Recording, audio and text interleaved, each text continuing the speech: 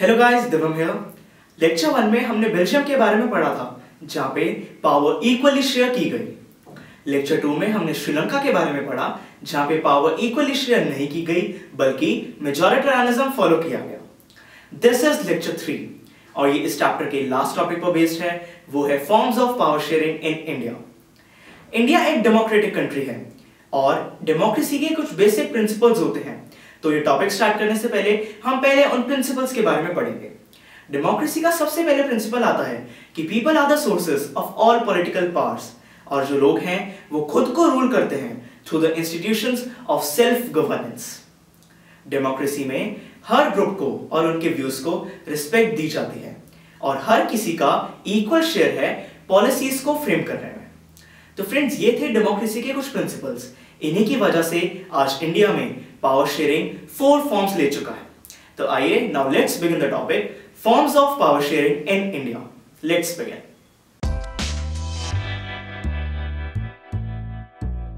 Power sharing की पहली form, horizontal power sharing. इसके अंदर गवर्नमेंट के डिफरेंट ऑर्गन्स में पावर शेयर की जाती है।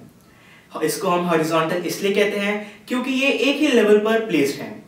इंडियन गवर्नमेंट के 3 ऑर्गन्स हैं, लेजिस्लेचर, एग्जीक्यूटिव और जुडिशरी। लेजिस्लेचर हमारा वो ऑर्गन है जिसमें पार्लियामेंट और लेजिस्लेटिव असेंबली के मेंबर्स लॉज फ्रेम करते हैं। फिर आता है एग्जीक्यूटिव। एग्जीक्यूटिव हमारा वो ऑर्गन है जो अथॉरिटी को एक्सरसाइज करता है और पावर को होल्ड करता है।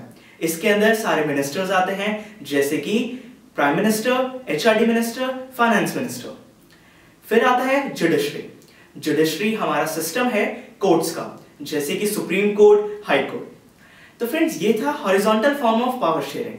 अब बात करते हैं सेकंड फॉर्म के बारे में, वो है vertical power sharing. Vertical power sharing में पावर गवर्नमेंट के डिफरेंट लेवल्स पर शेयर की जाती है। इंडियन गवर्नमेंट के 4 लेवल्स हैं। सबसे नीचे आता है लोकल गवर्नमेंट। लोकल गवर्नमेंट यानी कि जो विलेजेस में पंचायत होती है, ग्राम पंचायत। फिर आता है स्टेट गवर्नमेंट। स्टेट गवर्नमेंट यानी कि जो इलेक्शंस में हम चीफ मिनिस्टर चूज करते हैं, वो एक स्टेट का होता है फ्रेंड्स, वो एक स्टेट को गवर्न करते हैं। तो ये था स्टेट गवर्नमेंट। इसके ऊपर आता है यूनियन गवर्नमेंट। यूनियन गवर्नमेंट को हम सेंट्रल गवर्नमेंट भी कहते हैं। ये 29 स्टेट्स और 7 यूनियन टेरिटरीज को गवर्न करते हैं। इसके अंदर हमारे सारे कैबिनेट मिनिस्टर्स आते हैं। और सबसे टॉप पे गवर्नमेंट ऑफ इंडिया, जो तीनों गवर्नमेंट यानी कि लोकल गवर्नमेंट, स्टेट गवर्नमेंट और यूनियन गवर्नमेंट को गवर्न करते हैं।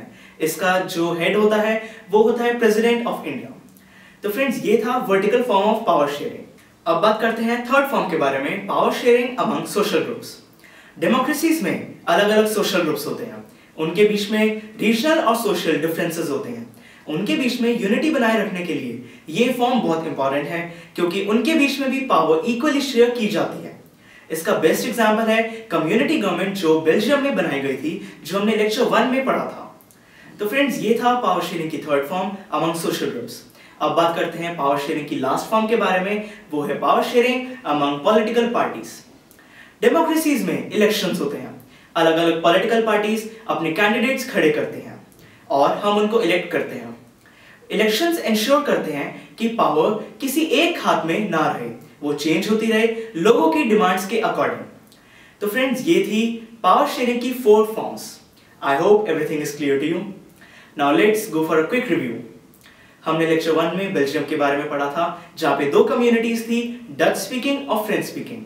वहां पे पावर इक्वली शेयर की गई। फिर सेकेंड लेक्चर में हमने श्रीलंका के बारे में पढ़ा, जहां पे फिर 2 कम्युनिटीज थी, तमिल्स और सिन्हाला। वहां पे पावर इक्वली शेयर नहीं की गई और सिन्हाला ने मेजॉरिटेरियनिज्म फॉलो किया और अपनी गवर्नमेंट फॉर्म की। और ये लेक्चर 3 है।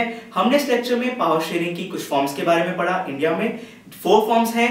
पहली है हॉरिजॉन्टल पावर शेयरिंग, फिर हमने पढ़ा वर्टिकल पावर शेयरिंग के बारे में, थर्ड हमने पढ़ा था अमंग सोशल ग्रुप्स, और last power sharing among different political parties.